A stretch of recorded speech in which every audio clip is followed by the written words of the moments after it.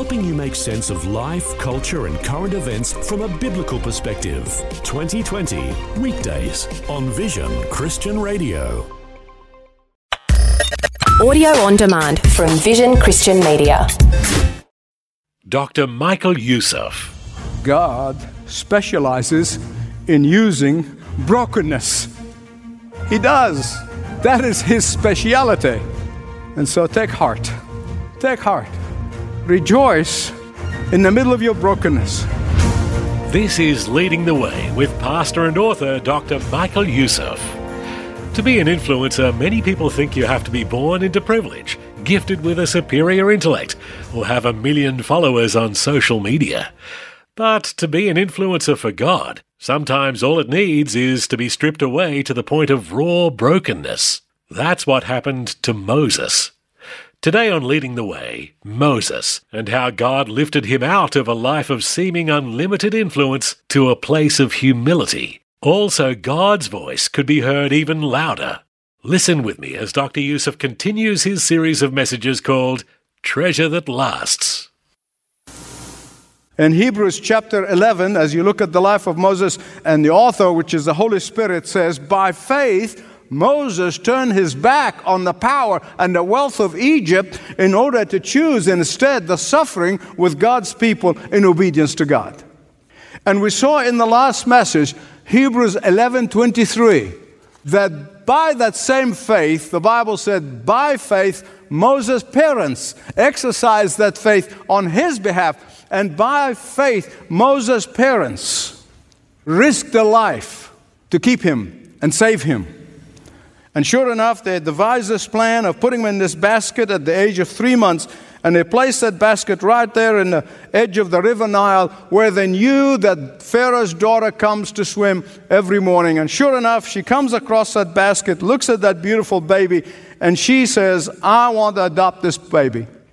But in the end, Moses' birth mother ended up nursing him and got paid for it. And she was protected by the very Pharaoh who would have killed Moses and wanted to kill all the boys, the Hebrew boys in Egypt.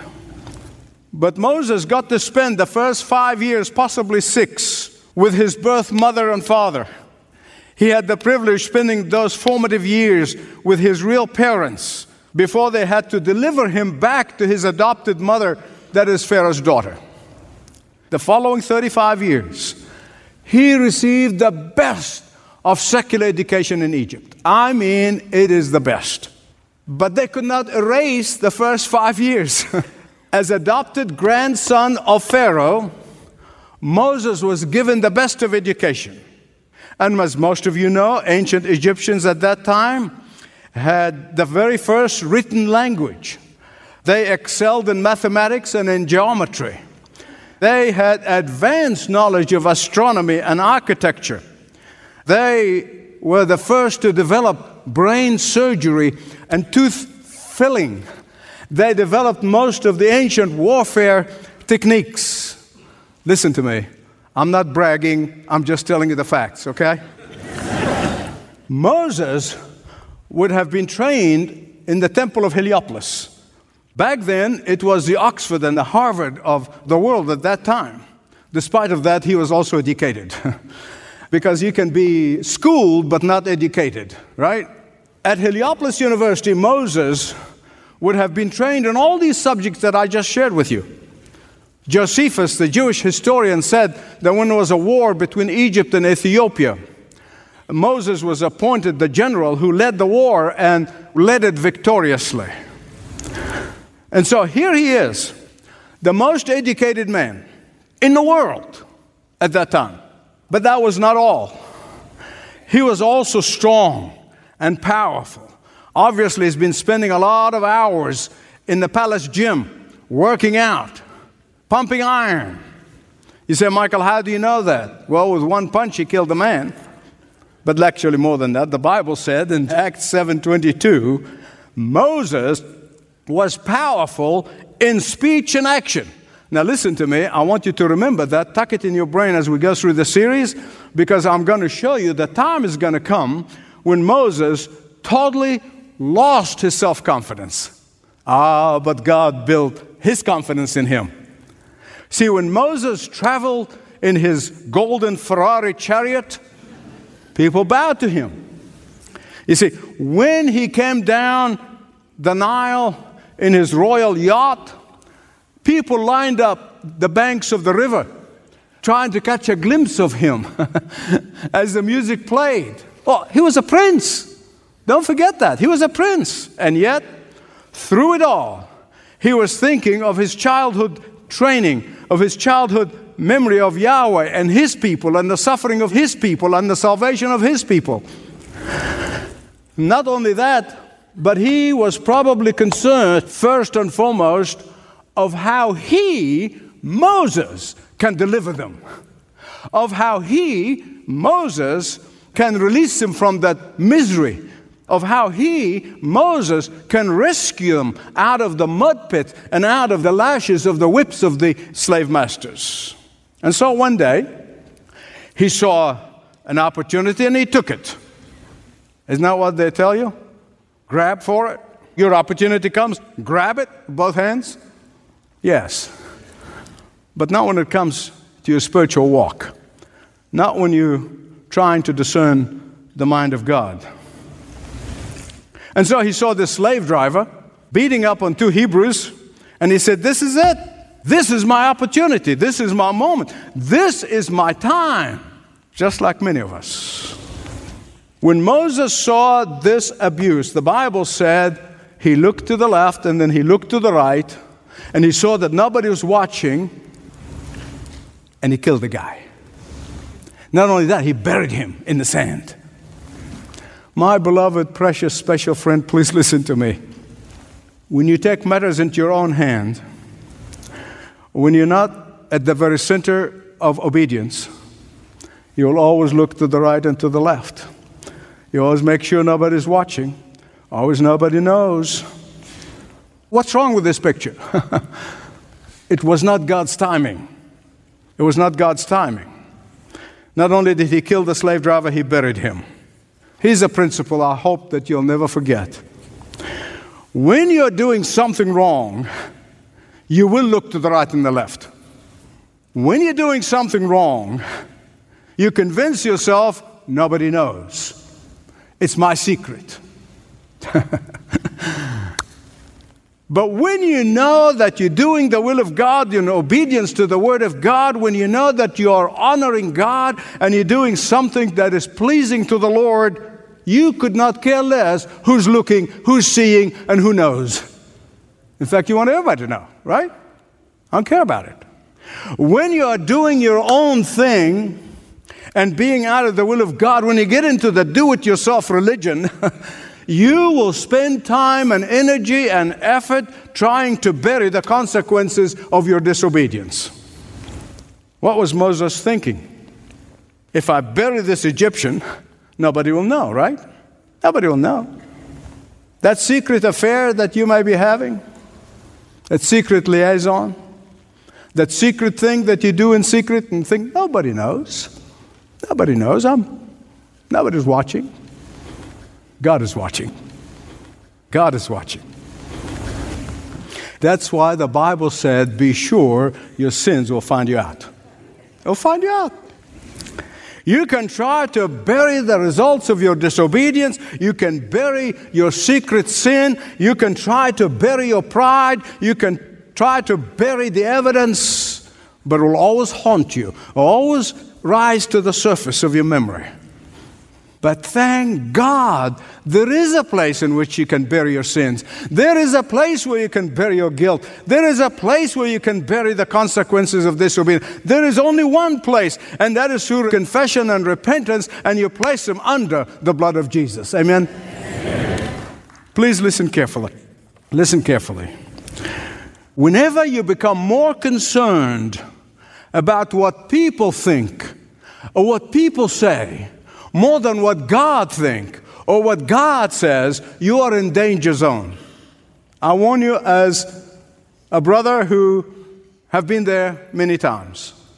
You're in danger zone. Some of you perhaps say, well, wait a minute, Michael. Moses did something very selfless.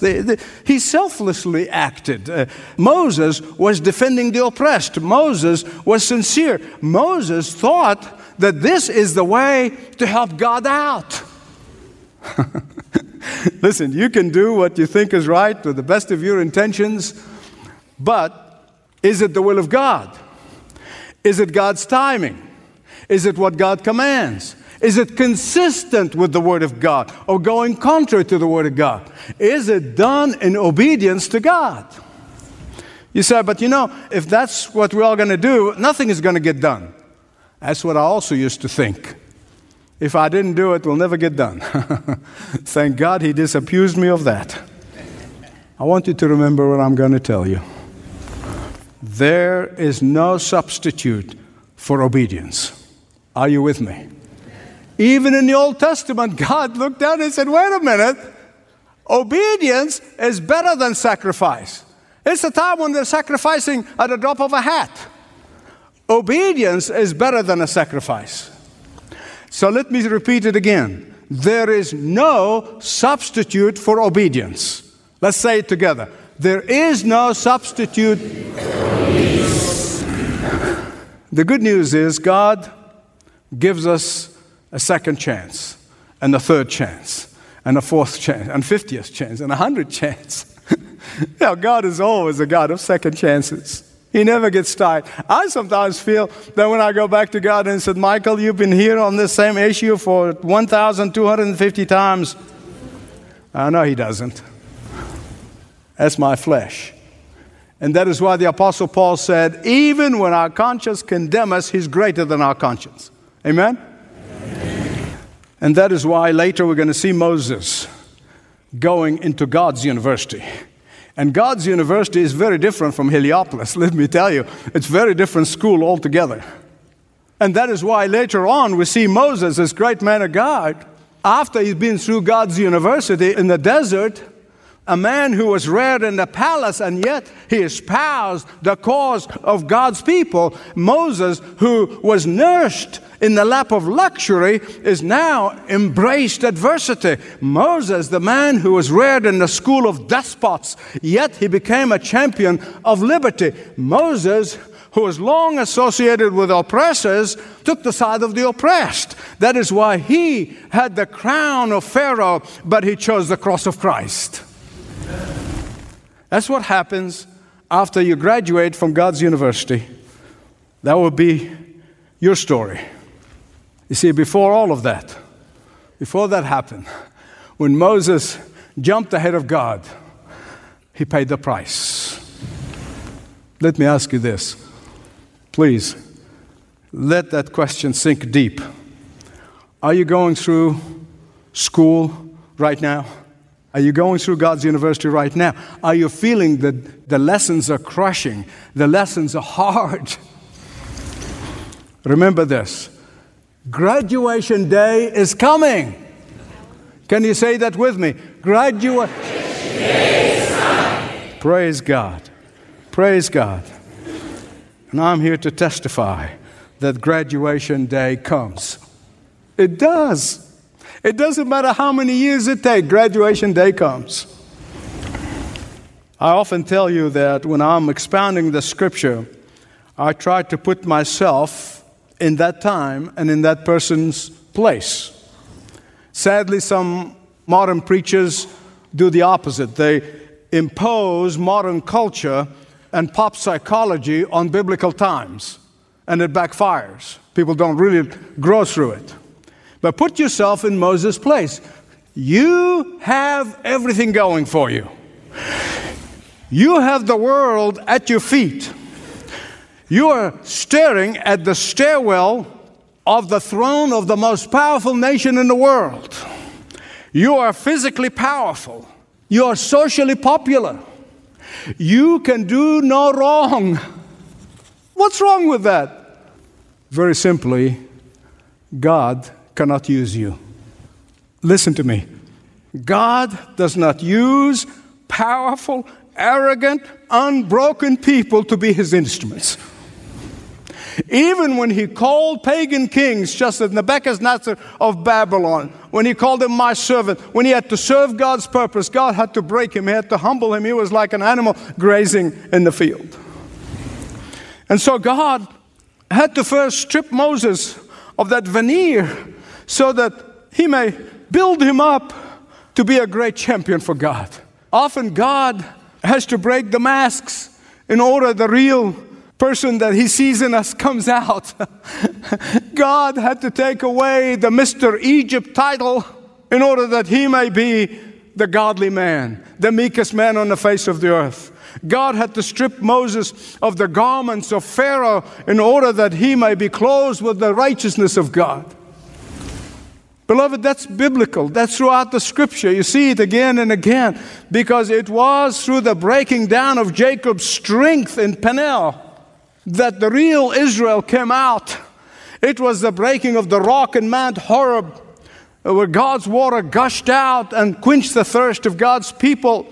It was through the breaking of the pitchers with Gideon's chosen 300 soldiers that victory was won over the Midianite. It was through the breaking of the 5 loaves that Jesus was able to feed 5,000 men plus women and children. It was in Mary's breaking of her alabaster ointment box that she filled the room with beautiful aroma to anoint the feet of Jesus. It was only when Jesus himself, the holy, righteous, sinless Son of God, has his body broken on the cross, that redemption poured out to repentant sinners. God specializes in using brokenness. He does. That is his speciality. And so take heart. Take heart.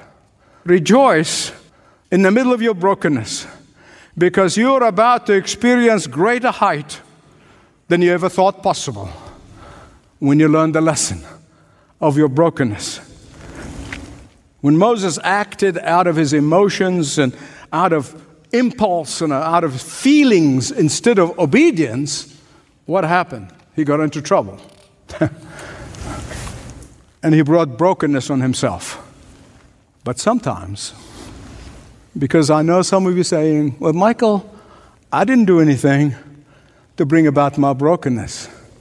My brokenness came into my life unwelcomed, unwanted. I'm experiencing brokenness right now that I can't explain. I cannot point my finger on something. I search myself, and I don't want to put you on the guilt trip here, okay?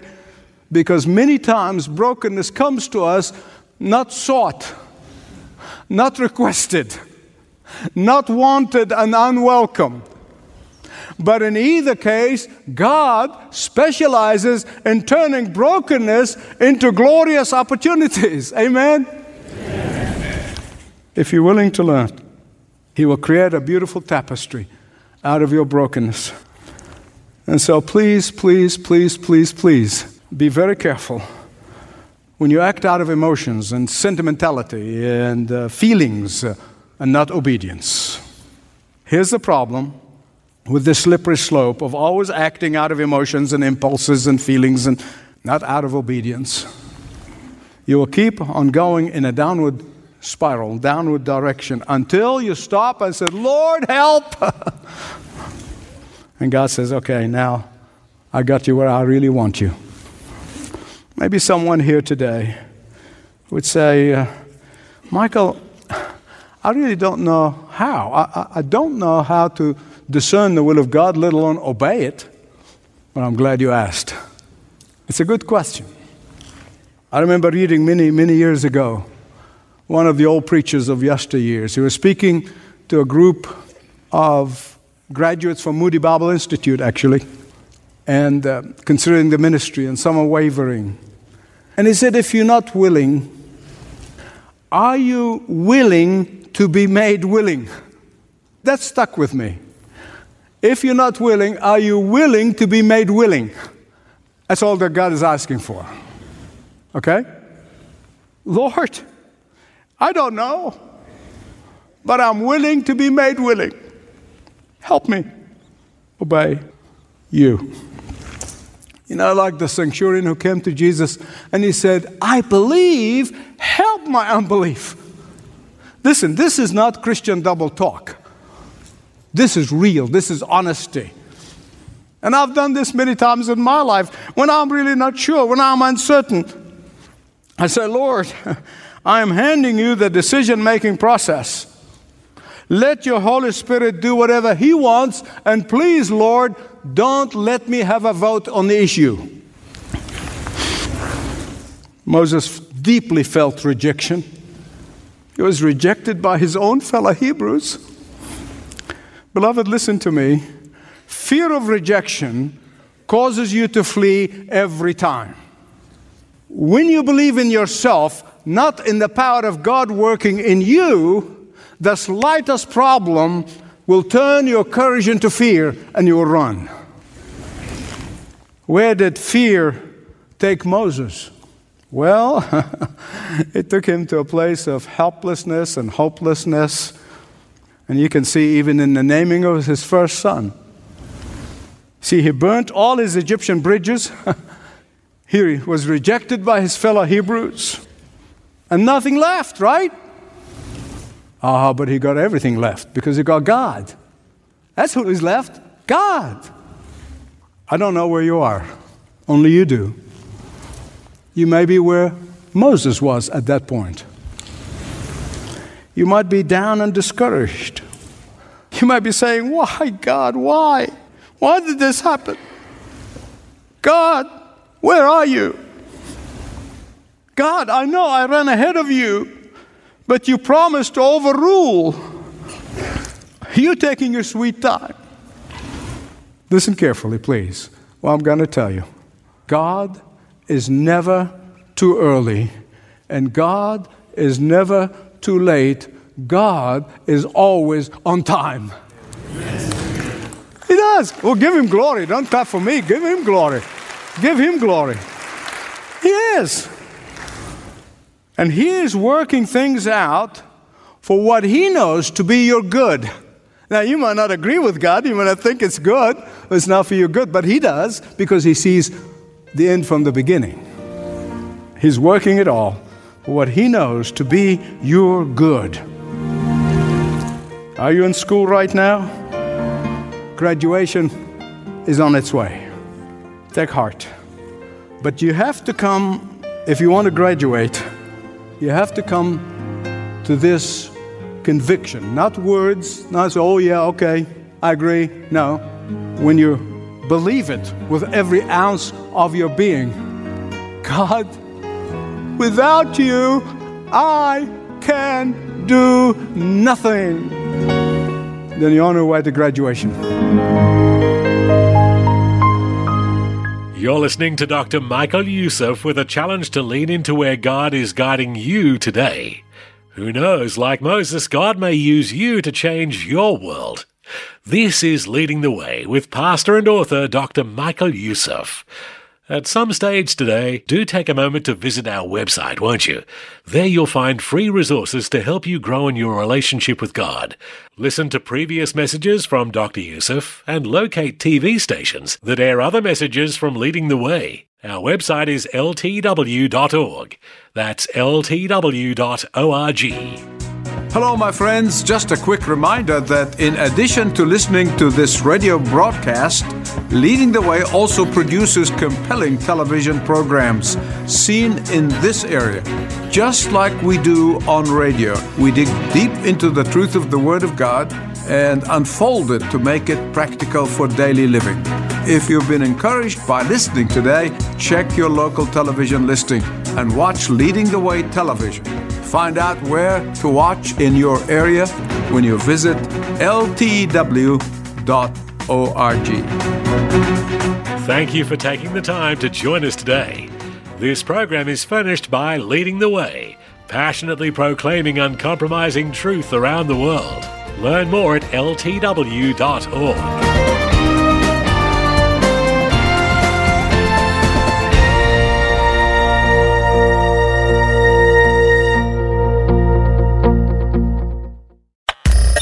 Thanks Thanks for taking time to listen to this audio on demand from Vision Christian Media. To find out more about us, go to vision.org.au.